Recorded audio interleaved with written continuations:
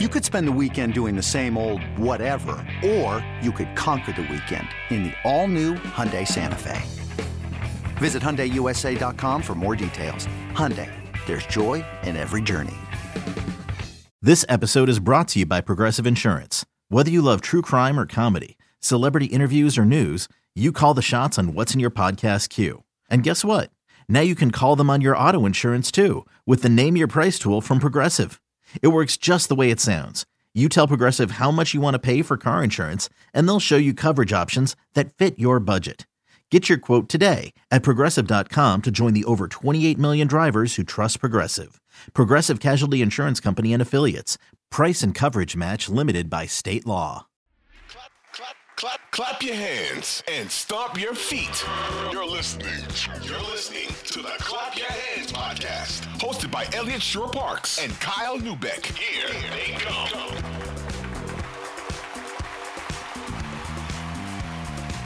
What's going on, everybody? This is the Clap Your Hands podcast, brought to you by Odyssey Sports, Sports Radio 94 WIP. I am Elliot Shore-Parks, here with the main star of the show, as always, Kyle Neubeck. Kyle, man, so watching that game, what I like to do during games sometimes is if I'm watching and it seems like they're going to lose or it's feeling like it's trending that way, I'll look at a betting app and I'll see what the odds are. So the Sixers were down 13 in the third quarter, and I thought, all right, this could be an opportunity. It felt like they were going to win this game. They were only plus 190. So even though they were down a lot throughout that whole game, it just felt the whole time like they were going to come back. I thought there was one clear turning point in the game, but overall, God, just a frustrating loss to what has been a really good winning streak.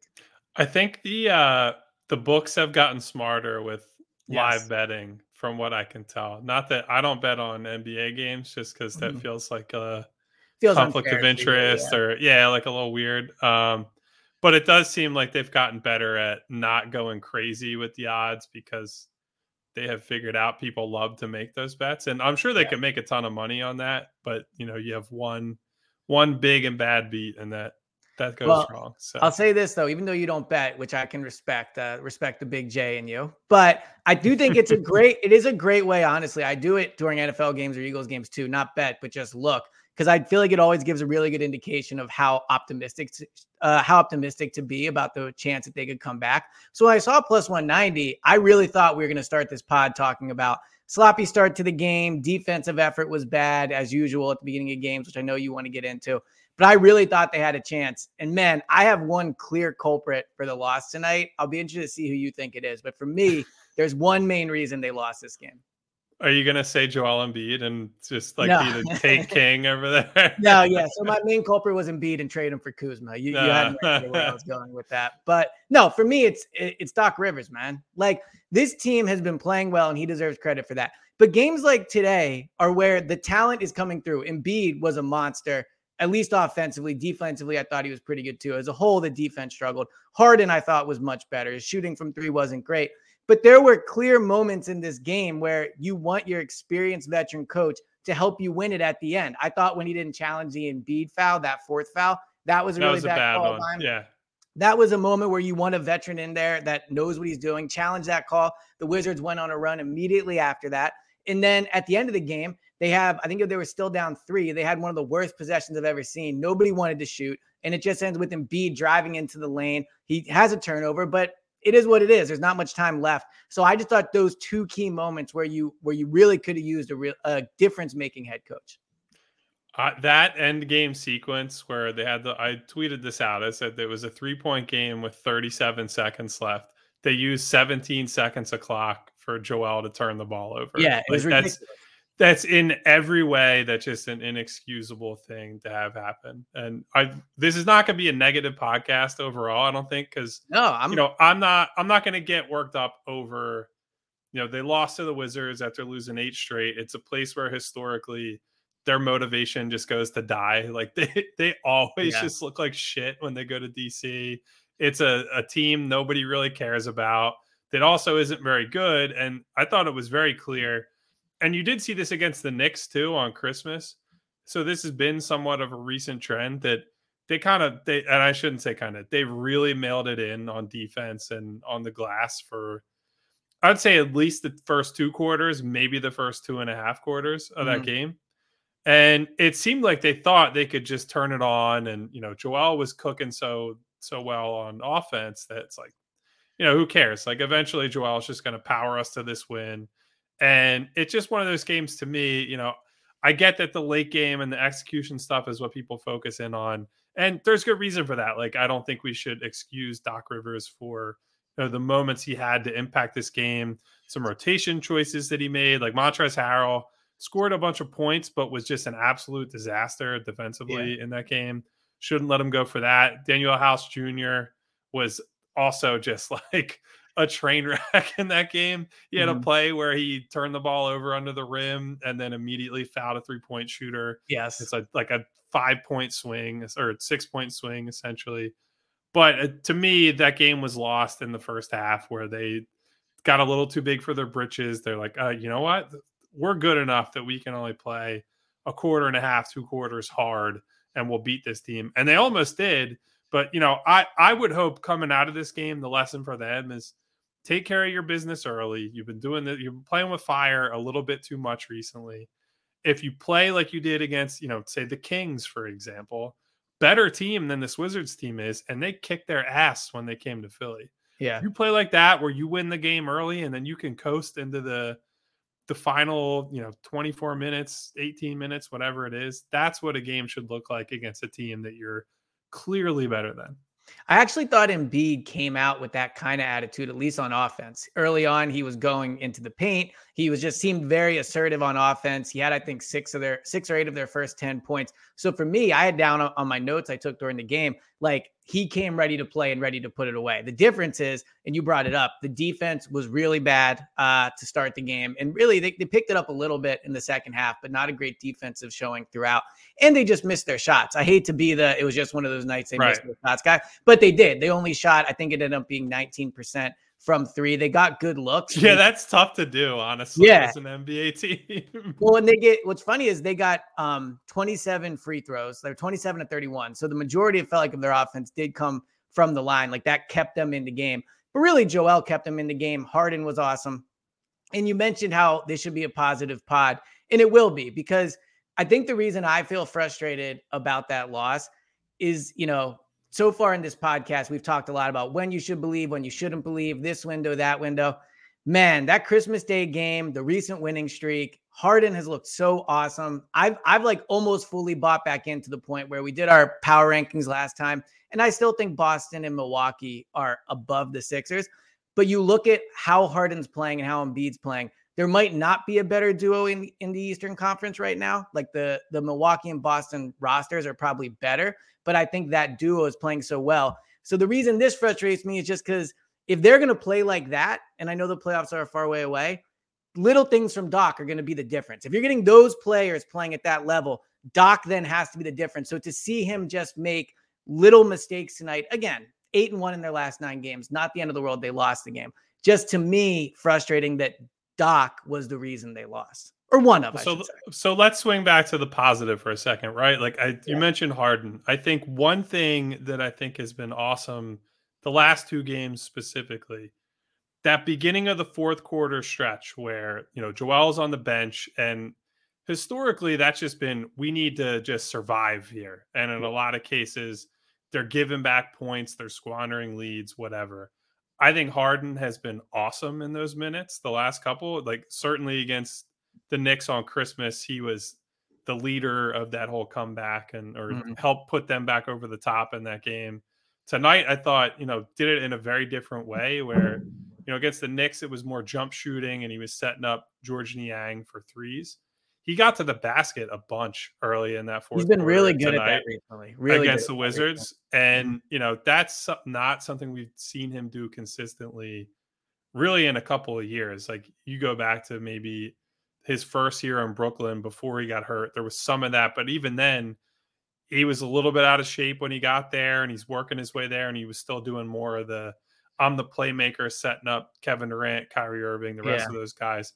So to see him go into that mode where it's like, all right, I'm just going to put my shoulder into somebody, move them off their spot, and I'm going to score through them, or I'm going to hit a Euro step. I'm going around the guy in transition.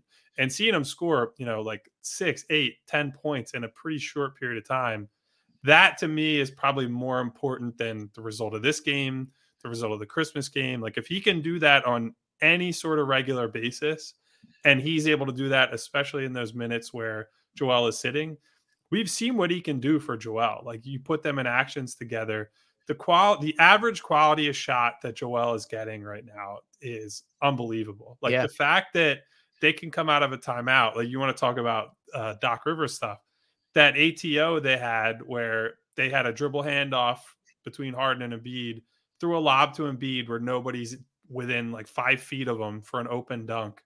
He never got those sort of looks ever. Like everything is Joel creates it or he's not getting a shot. So the chemistry is there. Harden as a playmaker and setup guy for Embiid is there. If he can settle into this groove and be this guy where he's more of a lead scoring threat with the bench groups, that just totally changes the ceiling of this team.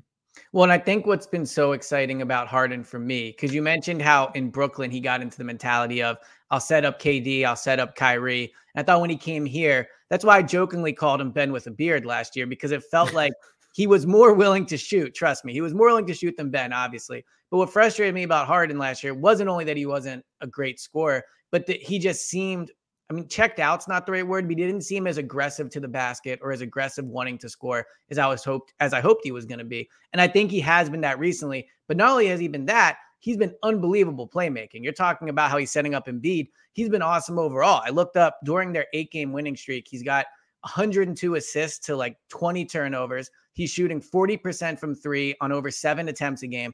That's exactly who you were hoping you would get, the exact guy. And I think sometimes we conflate, if that's the right phrase I'm looking for, the right word, we conflate him not being able to get to the basket with him not wanting to get to the basket. And so I think it sometimes can be a little bit of both. And I just have seen a far more, while also playmaking, a far more aggressive mentality of, to your point, 6, 8, 10 points in a quick spurt, taking over when Joel is not there. That I think is the most encouraging thing to me, is that his mentality just seems to be back into, okay, I can score when I need to. Maybe it's confidence because he's playing better. Yeah, and like I'm okay with stars forcing the issue, right? Like you don't want to see them take terrible shots over and over again or turn the ball over because they're trying to do too much. And we saw some of that from both James and Joel late in that Wizards game. But like ultimately, if somebody is going to do that, you want it to be Joel Embiid and James Harden, and to a lesser extent, Tyrese Maxey when he's back in the lineup. Like those are the guys you're going to live and die with. And the side effect of James attacking the basket is that also opens up more lanes for him to pass through. Like, right? Like when the defense collapses, he's not having to make crazy over the top passes or thread it through guys' legs or whatever. He's throwing easy drop offs to Joel Embiid. He's throwing a quick pass to the corner to a guy. And those are ones he'll hit guys. They don't even have to think. It's hitting them in the hands, right in their shooting pocket. They're going up, and that's an easy 3. So, I think that also makes him a better playmaker when he's attacking like that. So the fact that he's getting closer to this idealized version of Harden is a big deal for this team. Now, obviously, has to do it in big time situations against big time teams. They haven't exactly played a murderer's row of teams recently. The Clippers win we haven't talked about yet was awesome. I think is, if it's not the win of the year, it's right there with them beating Milwaukee after Tyrese goes down to halftime. And, James missed that game entirely. So that was a big win for them. But there's been a lot to like with James recently. So, of course, the report on Christmas is that he might go back to Houston after the year. We might as well just get into that now. I'll say this about the report. And I don't know if this is – I'd be curious if you do this as well. As soon as a report comes out, my first instinct is always who leaked it and why did they leak it, right? It's not even so much reacting to the news. It's why is this out there and who wanted this out there? So for those that are living under a rock or haven't heard, there was a report that came out Christmas Day that from ESPN that James Harden is seriously considering going back to the Houston Rockets this offseason when he can opt out of his deal and he can return to Houston. Now, my first takeaway, of course, was he's clearly been listening to the Clap Your Hands pod and heard me talk about how good that Houston situation is. All the young guards, the cap space, the draft picks. So I'm happy he's a listener. But my other takeaway from this was man, things are going so well and you leak this. I think to me, and I want you actually give me your opinion on it first before I tell you what my takeaway was. What were your thoughts? I mean, it's clearly a representation trying to make sure he's getting the full boat in the off season, right? Like you leak it to the most prominent NBA reporter on the planet on Christmas Day when it's the thing that's like their day. It's going to be on all day basketball. And that's essentially the first piece of NBA news of the day that we hear on like the NBA signature day. Yeah. So you're trying to get maximum leverage. I have a bunch of thoughts. I'll say this. I think it's like the way it was presented is, if James Harden doesn't win and not liking things in Philadelphia, he'll consider going back to Houston. It's like, to me, that it would almost be the opposite. Like you go to Houston if you do win here. And that's like, all right, I want a title. I sort of cemented my legacy. I'll go somewhere where I'm happy. I'm the man. I have all my roots there. I have a home there. I have, friends, whatever there. But to me, there's no chance he's going to Houston if the Sixers flame out, right? Like that would be the ultimate cement yourself as a career loser move that I think he can make. If James Harden loses in the first or second round with Joel Embiid, and he basically just says, I'm going to Houston to retire. Like he does the later stage version of what Bradley Beal is doing in Washington right now, where he took the bag and he's playing on a dog shit team and nobody cares if they win or lose. Like he's a loser. If you do that, you are a loser. You don't have aspirations to be like, he has said all this stuff about, all I care about is winning. I want to cement my legacy, all that. I know there's been features written about him where he's talking about comparisons to Dwayne Wade and like having to reach the number of titles that Wade has. I believe he has 3, if I'm remembering correctly. Yeah. You have absolutely no chance of even sniffing Dwayne Wade if you go back to Houston. And so it's such a empty threat to me, unless James Harden really does not give a shit about winning. And I don't believe that's the case. I don't think he took a discount in Philly just so he could, after a year, go to Houston and never win again. Like that just doesn't make, if he was going to take the discount just so he could never win, he would have just left and got his payday. So I'll push back a little bit on that. I agree that right now the Houston Rockets do not have as good of a chance of winning as the Sixers. I think if you remove this version of James Harden and put them on the Rockets and those young guards develop, they're not winning a title. I agree with you on that. He's not winning a title. They're not coming close to winning a title. I'm not disputing. But if you take Harden off the Sixers and put him on the Rockets, is the Sixers' future that much brighter than the Rockets? Because you have Embiid, who's awesome now, but we all know he's kind of a ticking time bomb in a way. Maxi's awesome. I mean, you have Toby, he's going to be a free agent. I don't think there's a huge difference in the future if you remove Harden with how he's playing. But my takeaway from it was, do you think Harden actually wants to stay here and the Sixers are not as into signing him as maybe he is into staying here? And this is his camp's version of saying, okay, maybe you're not as into giving us the full max. Well, he'll go back here because they will give him the max. This is a destination. I'm guessing Houston has interest in bringing him back as well if this is coming out, like probably talking behind the scenes or whatever. Do you think this was a leverage ploy in the way of Harden saying, I will go there if you don't give me what I want in Philly? I mean, of course it is. I think, obviously, I don't think it's at a point where the Sixers are really playing hardball with him or his representation or anything like that. But why would he leak it if they weren't playing hardball? You only put that out. I'm saying you can't play hardball until it's actually time to sit down and sign the contract or discuss the terms, whatever. You can put out feelers and say, we're going to see where we're at the end of the year. I think minimum the Sixers want James Harden here this year and into the future. I don't think this is a situation where they're unhappy with having him on the team. But if he was hurt all the time or not the James Harden we've seen over the last week and a half or so, and he was closer to the guy they saw last year, then I think they'd be stupid to just say, we're going to give you the full max no matter what. It's the right thing to do to take more of the cautious approach. And obviously I think they're empowered to do that a little bit more than the average team would be because they do have Daryl in that front office. They have a very long-term, close relationship. they can have tough conversations and they can be honest with one another about where they're at and why. But of course, like James Harden, knowing that and seeing that, is going to say, well, all right, like the people around him are going to put some pressure on them to say, if you're not willing to pony up, then I have other options. And, I think Houston is just a good example. It might not be, there could be another team that ends up being like, all right, this is the real threat. Like, I honestly do not think he will go back to Houston next year, period. Like, I don't think that's going to happen.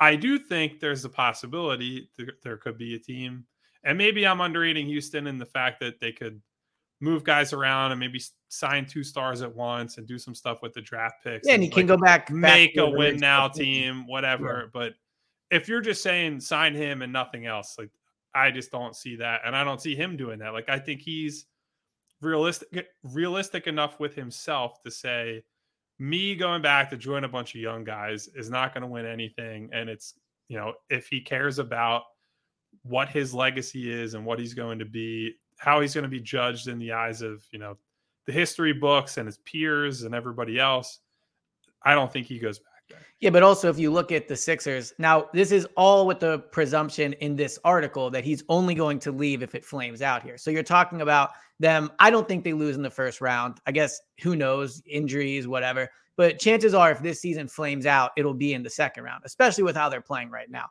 But if he loses in the second round here, that'll be 2 years in a row where he wouldn't have gotten out of the second round. I could see a world where he doesn't think to himself, all right, yeah, I definitely have a great chance to win here in Philadelphia. So to your point, maybe there's another team he would go to. But if you're looking at all of his options, and one is stay in Philly, I don't know how much he likes here. Maybe you can speak to that. But Houston, he's lived there his whole life. Presumably, he's very comfortable there. If there's no other option where he feels there's a great chance to win, I can see the legacy is the wrong word, because you're right. He won't win a title there. But go back to Houston, cement your place there as one of the best, if not the best player in franchise history, or at least on that short list. Make up with the fans, end your career there. I could see how that would be more appealing than attaching yourself to a Sixers team that, again, would have came up short. But to what you're saying about a good relationship with Daryl, I think that's obvious from the outside looking in. You would know even more covering the team. I just don't get why he does it unless there's some type of friction where he feels like he needs to. He's playing the best basketball he's played with the Sixers, especially at the time of the report. He was coming off that awesome win versus the Clippers, that awesome game. He would seem to have all the leverage in the world. I don't know why he puts it out there unless he feels he needs to. Yeah, I mean, I guess we're going to find out in, 7 months from now, 6.5 months from now. He can't sign a deal now, no matter what. They have to do it at the end of the year. Well, because he's got the player option for next year. And so that ultimately comes up later. Okay, so they do have to wait no matter what. We're going to find out this is the fun of covering the NBA. And by the fun, I mean, this is the part I hate the most, where it just I love the most, your reality TV. Exactly. We can't talk about the basketball. It's like, well, what is going on 7 months from now? Or like even worse, when guys are on, like in Ben's case, for example, when he was under contract for like 5 more years. Yeah. And it's like, actually, I want out. It's like, bro, your extension just started. You should have figured out this wasn't the best situation when you signed I don't know. That part drives me crazy about the NBA. It's you are free at any time to take a 1 year maximum deal and do it. Like, I respect. I think what people have missed about LeBron, this is like totally going off a tangent now. Like LeBron is like the player empowerment guy. Like, he's the one. Well, he went to Miami and he started this whole trend of everything. LeBron, other than that Miami run, has pretty much only signed 1+1 deals where he's telling you straight up, like, I will be here this year. I might be here next year, but you better do everything in your power to make this team as good as it can be, because there's no guarantee I'm sticking around. And like, I respect that a lot more than somebody taking a 5-year, $250 million contract, whatever some of these guys are taking. And then immediately when things get hard, they're like, nah, I want out. It's like, you can't have everything. Well, I see it. I agree with you. And I think this is going to be me sounding like an old man again, like last pod. I think there is something a little annoying probably for fans of guys always moving teams, that type of thing. Although I love the trades and I love the trade machine and the drama, I can see that aspect of it, of if you're not a 35-year-old guy that loves reality TV and you're a kid or even just anybody that's a fan of the team, watching all these players leave can be frustrating. My perspective of it, before we get back to the Sixers, is covering the NFL, and I know they're different sports, but in the NFL, I never blame guys at all for getting as much money as they can. The careers are shorter and all those things. So part of me still looks at the Ben situation, to use him as his example, and go, if someone's willing to give you 5 years, whatever his deal was, guaranteed millions, take that and figure it out later. To your point, I can see how it's not fair from Ben's side. And I think a trend and a kind of acceptance has been set up in the NBA of, we'll just sign the deal and then you can always leave if you want to later. I just think the players getting guaranteed money, I can understand them saying, yeah, someone's going to give me $250 million guaranteed. Yeah, I'm going to sign that line to make sure I know I have that money coming no matter what. Yeah, I just think there's some sort of middle ground between, like, I want these guys to make as much money as they possibly can. Like, I don't ever begrudge guys for taking the money. But, like, I love the comparison people always make where it's like, well, if you were a talented engineer or programmer and you worked for Google and then Apple offered you more money, would you go there? It's like, yeah, I would go there, but I wouldn't be able to leave because if I was a talented programmer at Google, I have a non-compete for however many years or whatever it is. Like, I don't mind guys leaving at the end of their contracts and going wherever. Like, you are free to do whatever you want. But, when you make commitments to people, I don't care if it's a sports team, your job, your friends, your family, you honor your commitments. Like, if you said, I'm here for 5 years, unless something materially changes. Like, I get when guys are in bad situations, it's like, I think this is going to be a contender, and then everything goes off the rails, or there's some kind of behind the scenes thing, whatever. But when it's just like, I'm not winning, or I don't like it here, and it's just some lame excuse to go play for a super team, I don't like that shit. Like, that, I'll never like it, and I can't get over that. Like, I'm very pro players doing what they want. Like, I follow English Premier League like you do, Elliot, and they basically are like, they write their ticket. It's like teams will just buy them. That's they have a release clause in their contract. If a team pays £100 million, £150 million, whatever it is, they can just go at any time. So I'm fine with that system. But if this is the system they are operating within, it just drives me a little crazy that, like, even when guys are under contract, it's like, well, is he going to leave 3 years from now?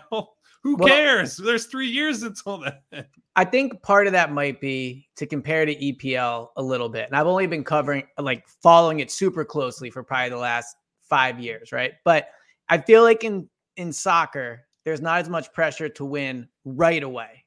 Whereas in basketball, I think there's probably like 30 players. It depends on the team, I think. Depends on the team, but I feel like it's not as much attached to legacy. Whereas I think in the NBA, there's 30 guys who right now are under pressure to win a title this year. And if they don't do it this year, then next year they're under a ton more pressure. So I think that's why there's more movement. But one thing I did want to ask you, since we're off on this topic, we were not recording the pod when James Harden, this whole thing went down. He took less money. Since we're talking about his contract, we're talking about why he did this.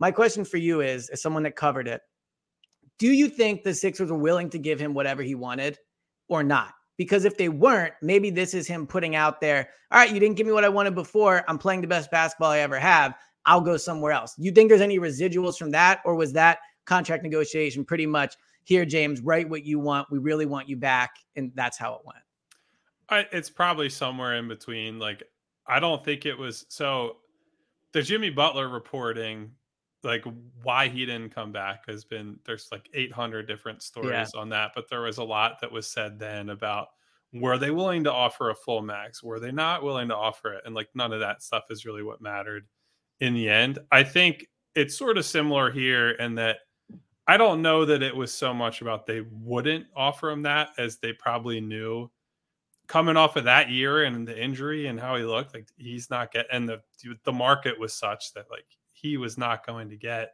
the full max from anybody really, because there just weren't teams out there that had the space, but were also trying to compete, that appealed to James Harden. And it also happened that if James took less money, he could facilitate being on a better team. And that, naturally, when guys win and they're on winning teams, like James still produced last year. He didn't produce at the level he normally does. But if he just produced that exact stat line on a better team, you always look better. Like, it doesn't matter. You could if I put up 20-10 on let's say a 30-52 team, or 20-10 on a 52-30 team, I could be doing the exact same things, so people are going to look at you differently. Yeah. Like Devin Booker dealt with that for the longest time. He was a big time producer, and nobody took him seriously until, they had a real team in Phoenix. And now all of a sudden he's like an all NBA, all-star, perennial in every discussion type guy. Mm-hmm. So I don't think there's any residual anger or anything on Harden's end, but I do think he is aware that any manager, any owner is going to try to squeeze you for whatever they can. So he has to go into free agency knowing that. Well, it has to kill him that he took less, and the result was PJ Tucker, Daniel House, and Harrell, who, by the way, I guess PJ Tucker only has one working hand right now, so that's always awesome when you're 37 and one of your hands is dead. Not ideal for the premier free agent. Do you think he could have gotten more money than what he got? If he wanted to play for a bogus team, yeah. Okay. But that circles back to why this discussion started in the first place. Like, I don't think James Harden is going to go play for a team that doesn't have a chance to win. Not until, if he gives it a few more tries, comes up short, and, just wants to go back to Houston for like his last couple years or whatever. Okay, great. I think people will just say he gave it what he had, or it'll at least be closer to that. You leave now when you're playing with Joel Embiid and going to play with I can't. Jalen Green, Sengun, Jabari Smith. I don't think people will respect that at all. And I do think one thing people should know, or should know in general, about Harden at this point, like, he is a guy who cares about his reputation. Like, he is kind of likes to be amongst the people. You don't dress like he does if you don't want to capture people's attention in that way.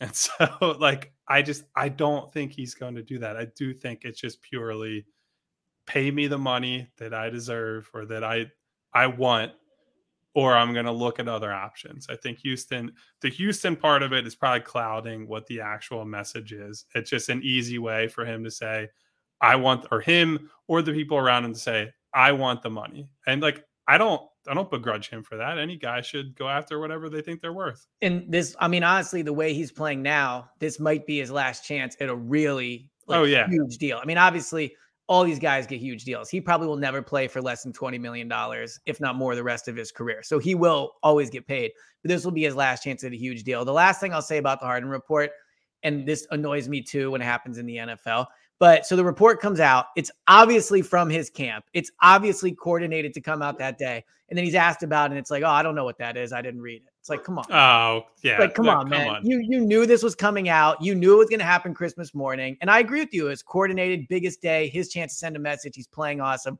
But I just hate the whole, I didn't see it. Come on, man. You definitely knew this was coming out. Yeah, that part's bogus. I'm not saying that he needs to go out there and say, oh, yeah, my representation, right, the people that are close to me made sure they got out there. But you should at least be like, look, I'm happy here. I'm playing well with Joel. Free agency is going to come in July, and decisions will be made then. And he did say a lot of that stuff, but you don't have to be like, oh, I have no idea. Right. Yes. Agreed. That was annoying, but the whole thing was honestly annoying. But the good news is he's playing so well, it doesn't matter. That report comes out and he absolutely kills it against the Knicks. He was unbelievable. Going into this Wizards game was honestly the best I felt about this team in a long time. Even when they were down 13 tonight, as we talked about, I was sitting there thinking, I think I'm bought back in. I think they've successfully roped me back in. And it's because James has been so good. So leaked rumors, Houston, whatever, all that, he's earned the right. He is playing way better than he was before. Do you have anything else on Harden before we move on? Or I think we've sufficiently said how good.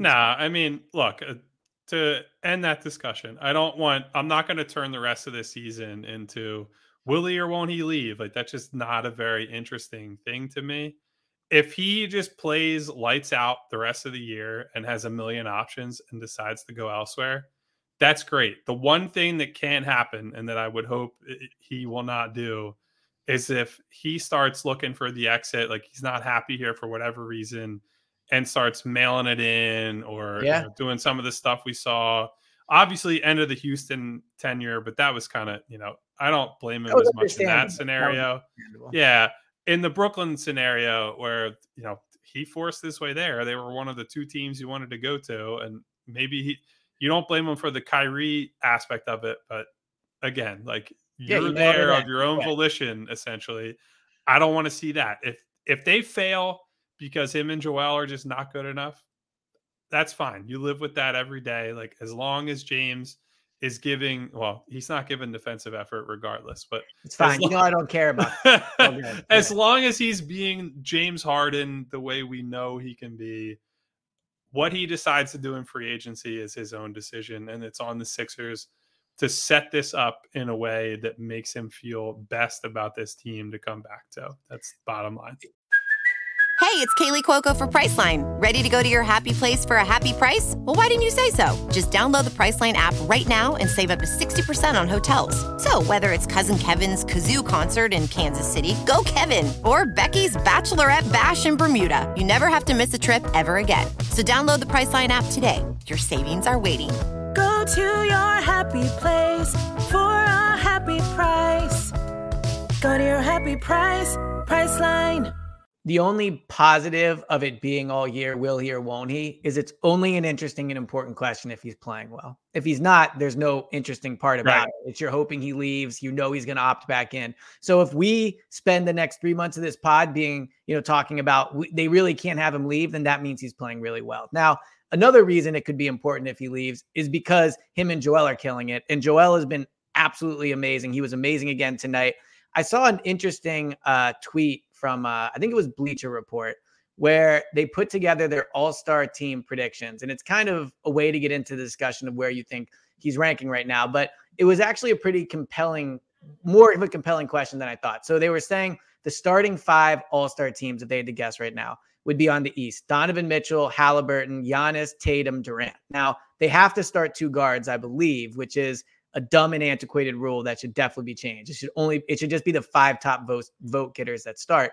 But regardless, if it comes down to Giannis, Tatum, Durant, or Embiid, the idea of Embiid not starting in the All-Star game seems foolish to me. And I know we're way out from it, but they're all playing so great. Embiid's playing so great. I kind of just want your take on where do you think Embiid ranks in the East hierarchy right now? And on a second level, does he deserve to start over Giannis, Tatum, and Durant? So I would say this. I think right now I would start him over Giannis on that team. Like if you're just asking me to pick, because the Bucks have actually been on a pretty extended slump. Not an extended skid, but they've played poorly recently. And with Middleton not being healthy, which we mentioned when we were doing power rankings, that has had a material effect on the team. And Giannis has had some big stat lines in certain games, but when I've watched them, he has not been like the Giannis that we've, come to appreciate over the years as basketball watchers. So if you were just saying who's playing the best right now, I think Joel has clearly been better than him recently. Now, whether that means he's more valuable than him or is going to be better in the playoffs than him, all that, whatever. But in terms of an all-star game, like the guy leading the league in scoring and who essentially like carried this team almost by himself to a top 5 defense, like that to me says that Joel deserves that. I don't think you can bump either of KD, who's been unbelievable recently and personally beat the Bucks himself the other day. Speaking of, and is KD. I mean, like Andy's right. KD. I mean, he has to start. Also, like, don't want to watch Giannis in an all-star game. I also don't like that. Probably holds true with Joel a little bit too. But one thing I think you've seen that I think is really fascinating in the all-star games Joel has played in, when it gets down to like end game situations and he's available to play in those games. The one year he got a COVID exposure from a barber and didn't get to play. Yeah. But the one year he played in the game, they basically just completely deferred to him in crunch time. And I always find that such an interesting barometer of like respect level in the league, but also like what is our best chance to get a bucket and who's the guy who can get us a stop. And Joel being that guy on both ends for that team that year, maybe that says something about the other guys who are out there on the floor with him. it also says a lot about him, right? Like the respect level. Yeah. Well, and just the respect he has from guys these are all like the most decorated players in the NBA together. So I think that says a lot about, the fear that he can inspire in other teams. So, I think he deserves one of those 5 spots. I don't know if he'll make it, because I think the problem he faces is that those 3 guys, Giannis, KD, and Jason Tatum, probably all more popular than him at this point. And that's like the fan vote is what decides most of that. I also don't know if he's going to win either the player vote or the media vote there. So I tend to agree with the prediction, but I personally think he should probably make it over Giannis. I'll say this. Embiid not starting in the All-Star game would be dumb. Just dumb. It's just the only way to put it. It would be dumb. He is one of the most popular players in the league. Now, the problem is, to your point, you're going against Giannis, who is also one of the clearly most popular, well-known players in the league. You're going against Durant, who is, wherever you want to put him, top whatever of all time, one of the best-known players of the last however long he's been in the league. So it's not like we're talking about bouncing him out against Al Horford, one of those years. Like, Embiid is right there with those guys, I think. Yeah.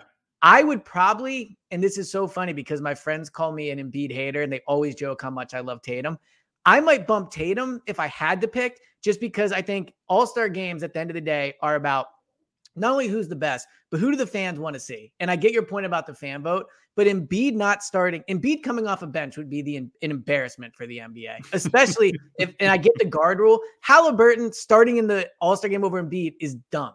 And he's having a great year, but yeah, it's dumb. Well, it's like when Harper didn't make the All-Star game. I think the first year he signed with the Phillies or the second. It's like, I don't care what his batting average is. He's Bryce Harper. He's in the All-Star game. He was on the posters for the All-Star game, and he wasn't at it. Like, some things just have to be common sense. So Embiid will be there, obviously. But I think, and we've talked about this actually with his potential trade demand, whatever, he's reached a point in the NBA where he's on the same level as Giannis, Durant.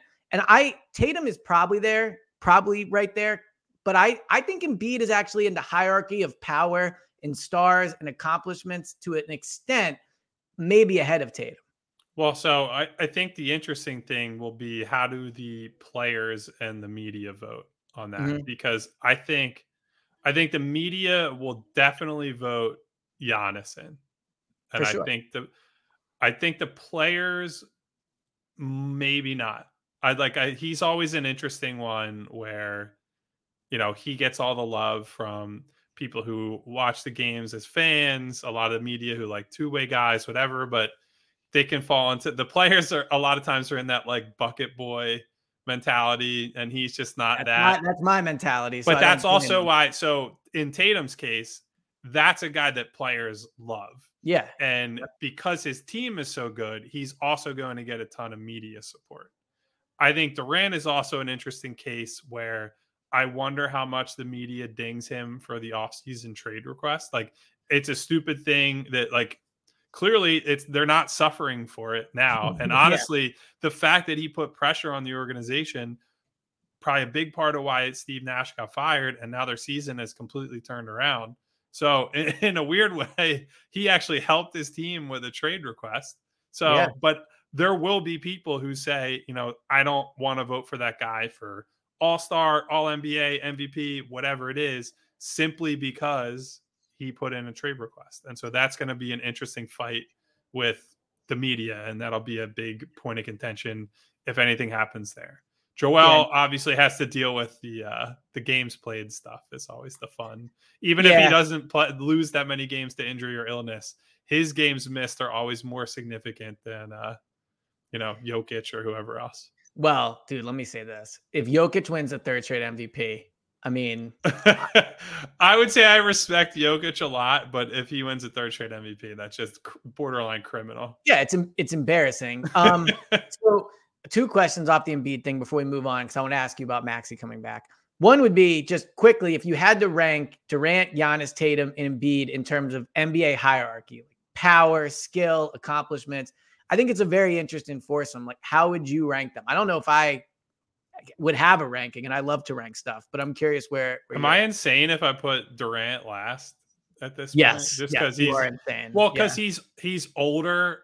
I don't trust him as much defensively. And also that Boston series last year, they kicked his ass. Like those guys just fucking wiped him up and down the floor. But he's Kevin Durant. I mean, he couldn't move. Like he couldn't get by those guys. And that's like, that matters. That's a first round playoff series loss where Kevin Durant did like almost nothing. Well, to be fair, for what it's worth, he went up against a team that eventually won the He did, but and I know it's his fault that he was that low, but I'm just saying it wasn't like, the Hawks, not to touch a sore subject for Sixers fans, but it wasn't, like he didn't lose to some fraud team. I think Durant has to be, I think it would probably go, if you take into account current skill, Giannis, Durant, Embiid, Tatum. That's probably fair. I honestly think I'd slide Durant to the bottom just because Would you put Giannis 1? I think Giannis is 1 just because he has the better resume and all the other stuff. I think Tatum and Embiid is an interesting. I like Embiid as a two-way guy more, but if you're talking about like we see it in the late game stuff, Tatum is just a guy you can give the ball to, and he's just going to shoot you out of a lot of bad stuff. And he can also handle the ball and do all that. You don't have to get him the ball at his spots. It's just like you cross half court, he has the ball, and he'll figure it out. And I agree with you in that sense. I know we disagree on a bunch of stuff. That is just a better way to navigate crunch time than trying to play through a big guy. It's just so much harder to play through a big guy. So if you're talking about splitting hairs, I would probably lean Tatum there, but two-way body of work, I like Embiid better. Overall, we agree. No Tyrese Halliburton. I mean, like he cannot start in the All-Star game as good as he's been. You have to redo the rules so the best 5 guys are the most 5. Well, that's been a glaring problem for years. Positionless basketball. Do you think so? Embiid, Pro Basketball Reference does a thing where they rank the 10 guys they think are most likely to win the MVP. And maybe not 2 weeks ago, he wasn't in the top 10.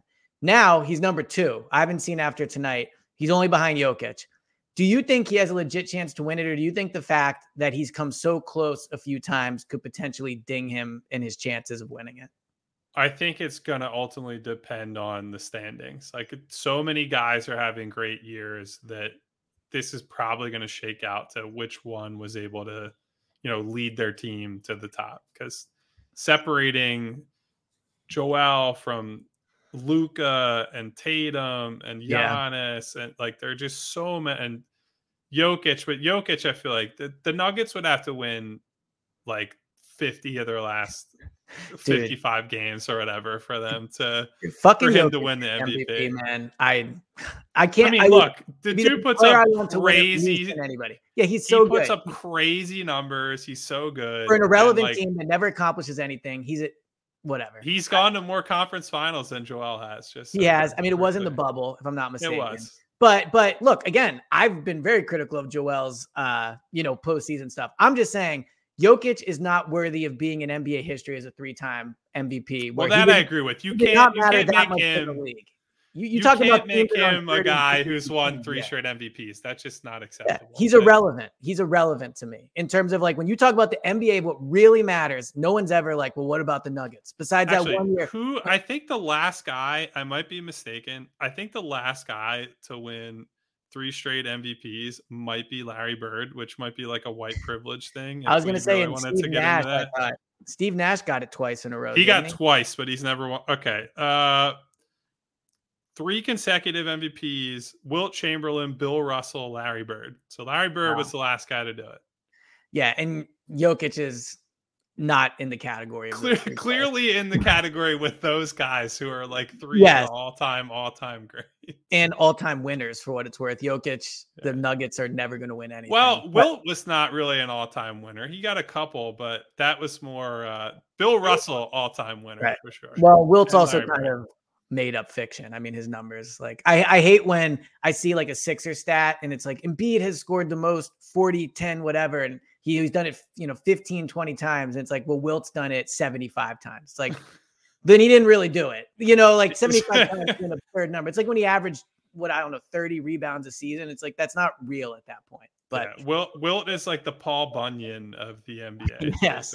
Yes, exactly.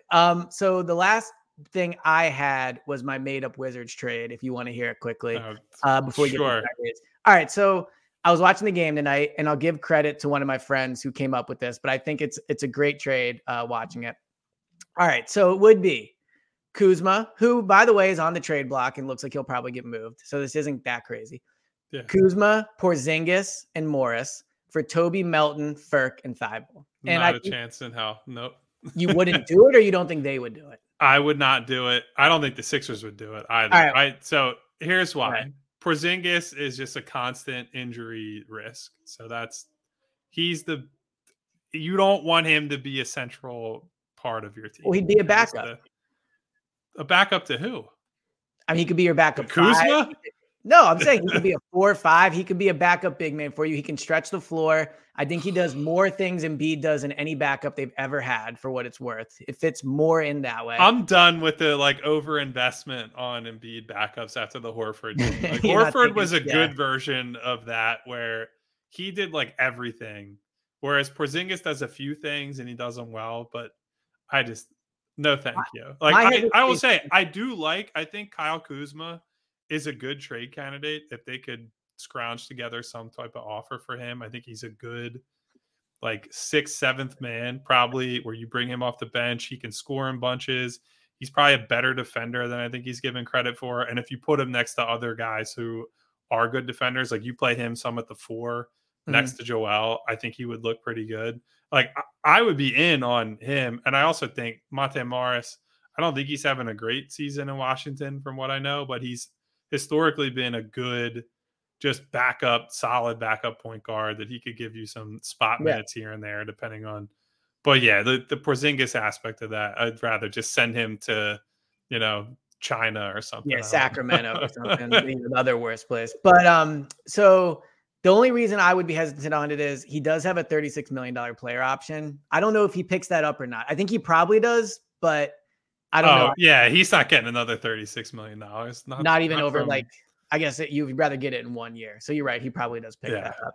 All right. Well, that's been the one trade. But Kuzma, if we can figure out some fake Kuzma trades one day. And I think it's tough to get him though, unless you're dealing Toby.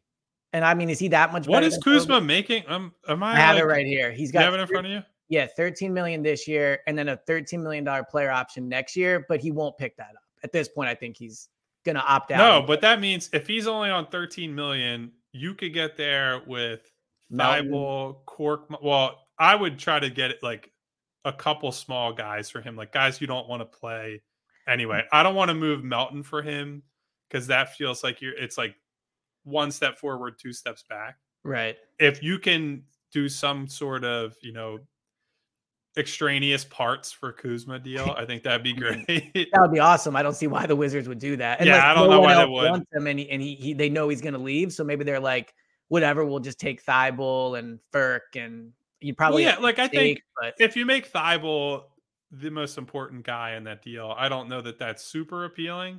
But if the Wizards say, he might be a long-term guy, he's a defensive first piece next to Bradley Beal, who might be on the worst contract in the league, by the way.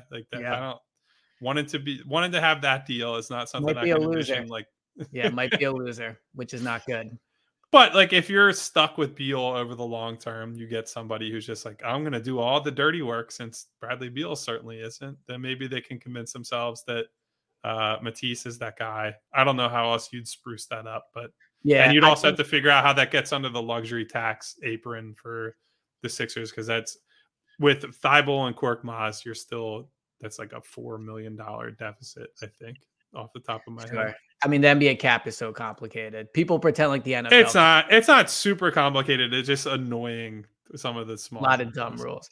I mean, I think to end it on Kuzma, they're only getting Kuzma for that package if nobody else wants Kuzma. He's going to leave anyway. We'll take these parts and see what happens. I don't think if anybody makes a legit offer for Kuzma, that would get it done. But all right. So the last thing I wanted to talk about, Tyrese is coming back. He's coming back on Friday, if I'm not mistaken, right?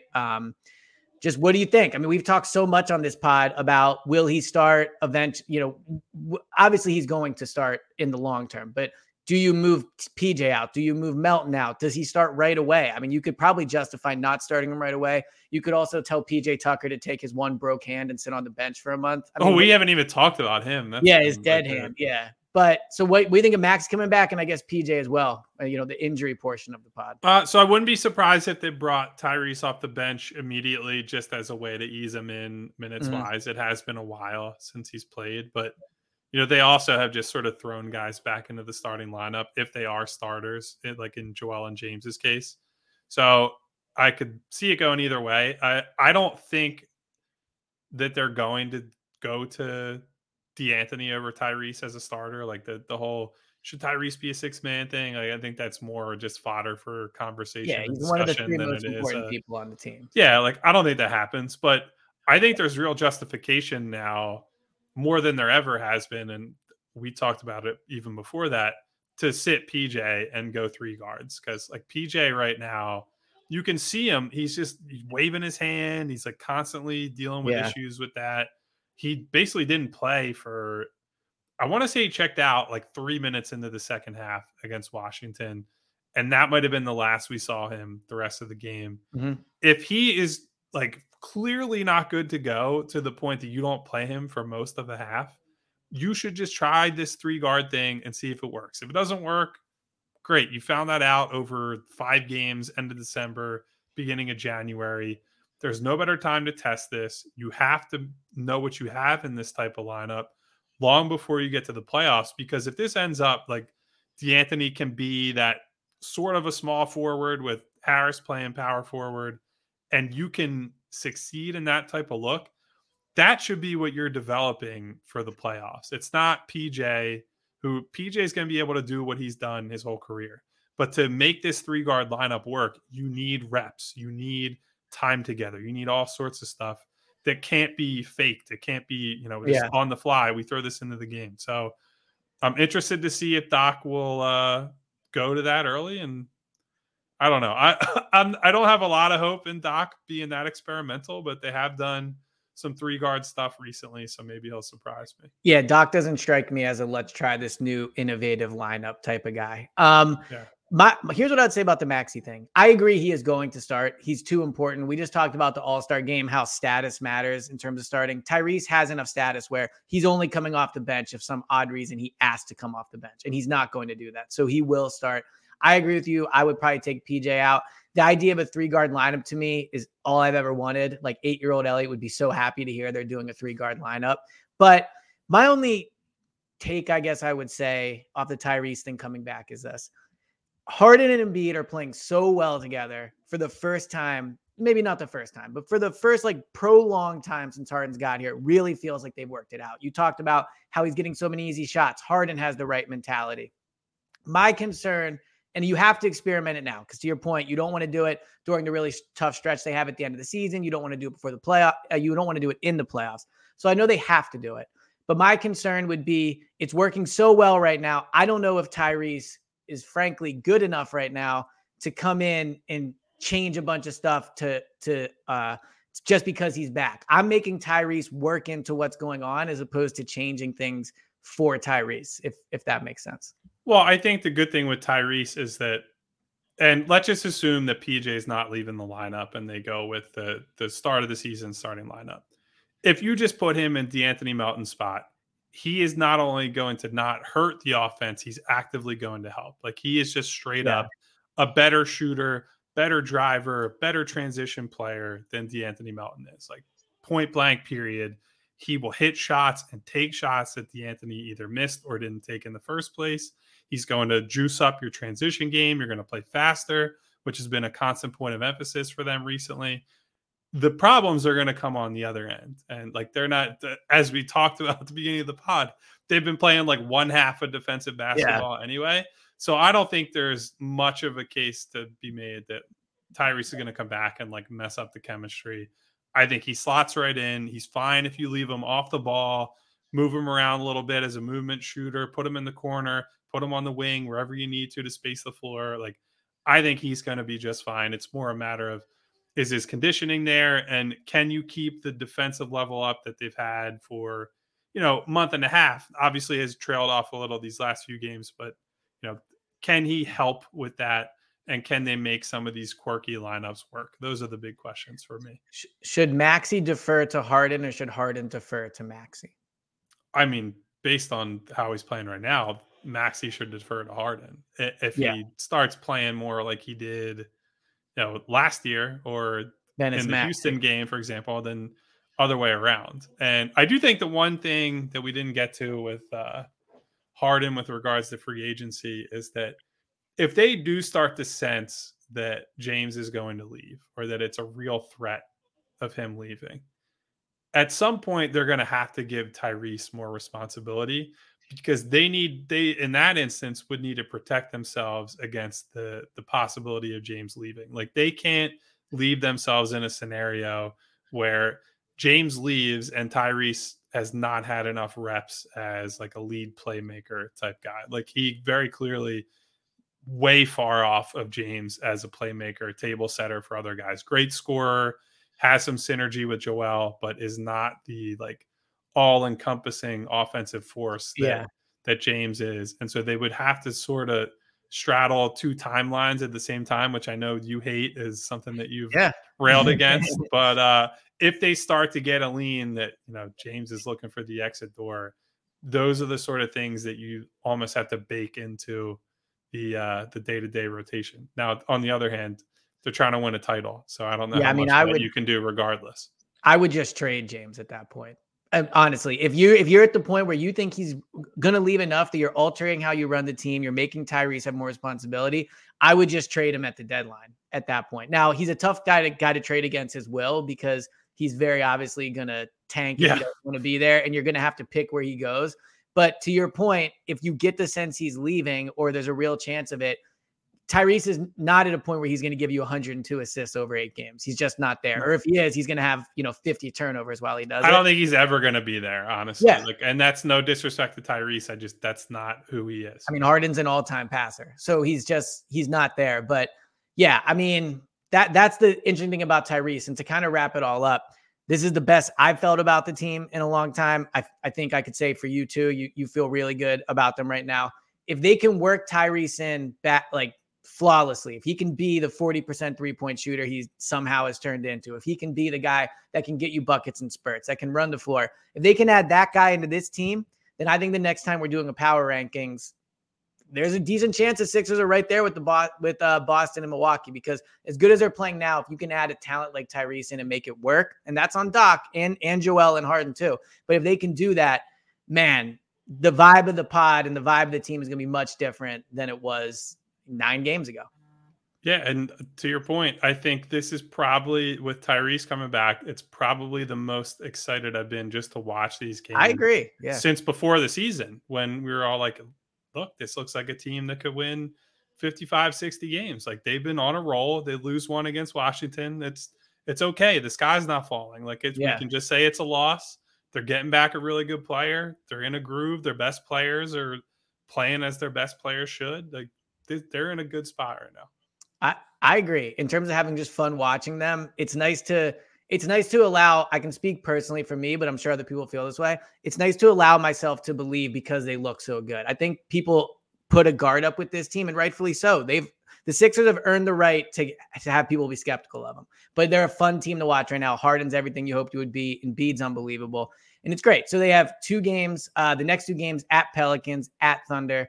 I don't know when we're going to record next. I would think definitely before the Thunder game on Sunday, but any thoughts on these upcoming games? The Pelicans are a great test. I'll get to watch Shea on Sunday. Well, it depends what the game is because the Eagles play. But I'll make time to watch. The Thunder's on Saturday, actually, so you can spend New Year's Eve with the.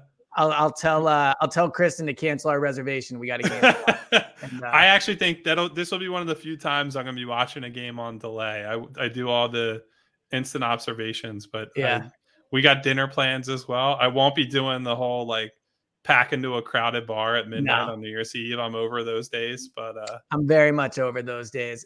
I will say the Eagles playing on Sunday is always a great excuse to not do one of those things. It's like, I have to work the next day. But even if I didn't, I mean, you're spending $200 easy probably to get in to one of these things. You're packed. Yeah, we're just getting dinner and relaxing. But yeah, no better way to ring in the new year than with my boy SGA. Your boy Shay. Exactly. So, all right, this has been another fun episode of Clap Your Hands. If you're still listening, as always, we very, very much appreciate it. Download the Odyssey app. You get all the episodes first. And leave a 5-star review. We got some questions for Kyle. I want to have a mailbag episode soon. We can ask, pick Kyle's brain on a bunch of things. And one way to do that is to leave a 5-star review with your question. So leave the review. We'll be back soon. And Kyle, another fun episode. See you guys.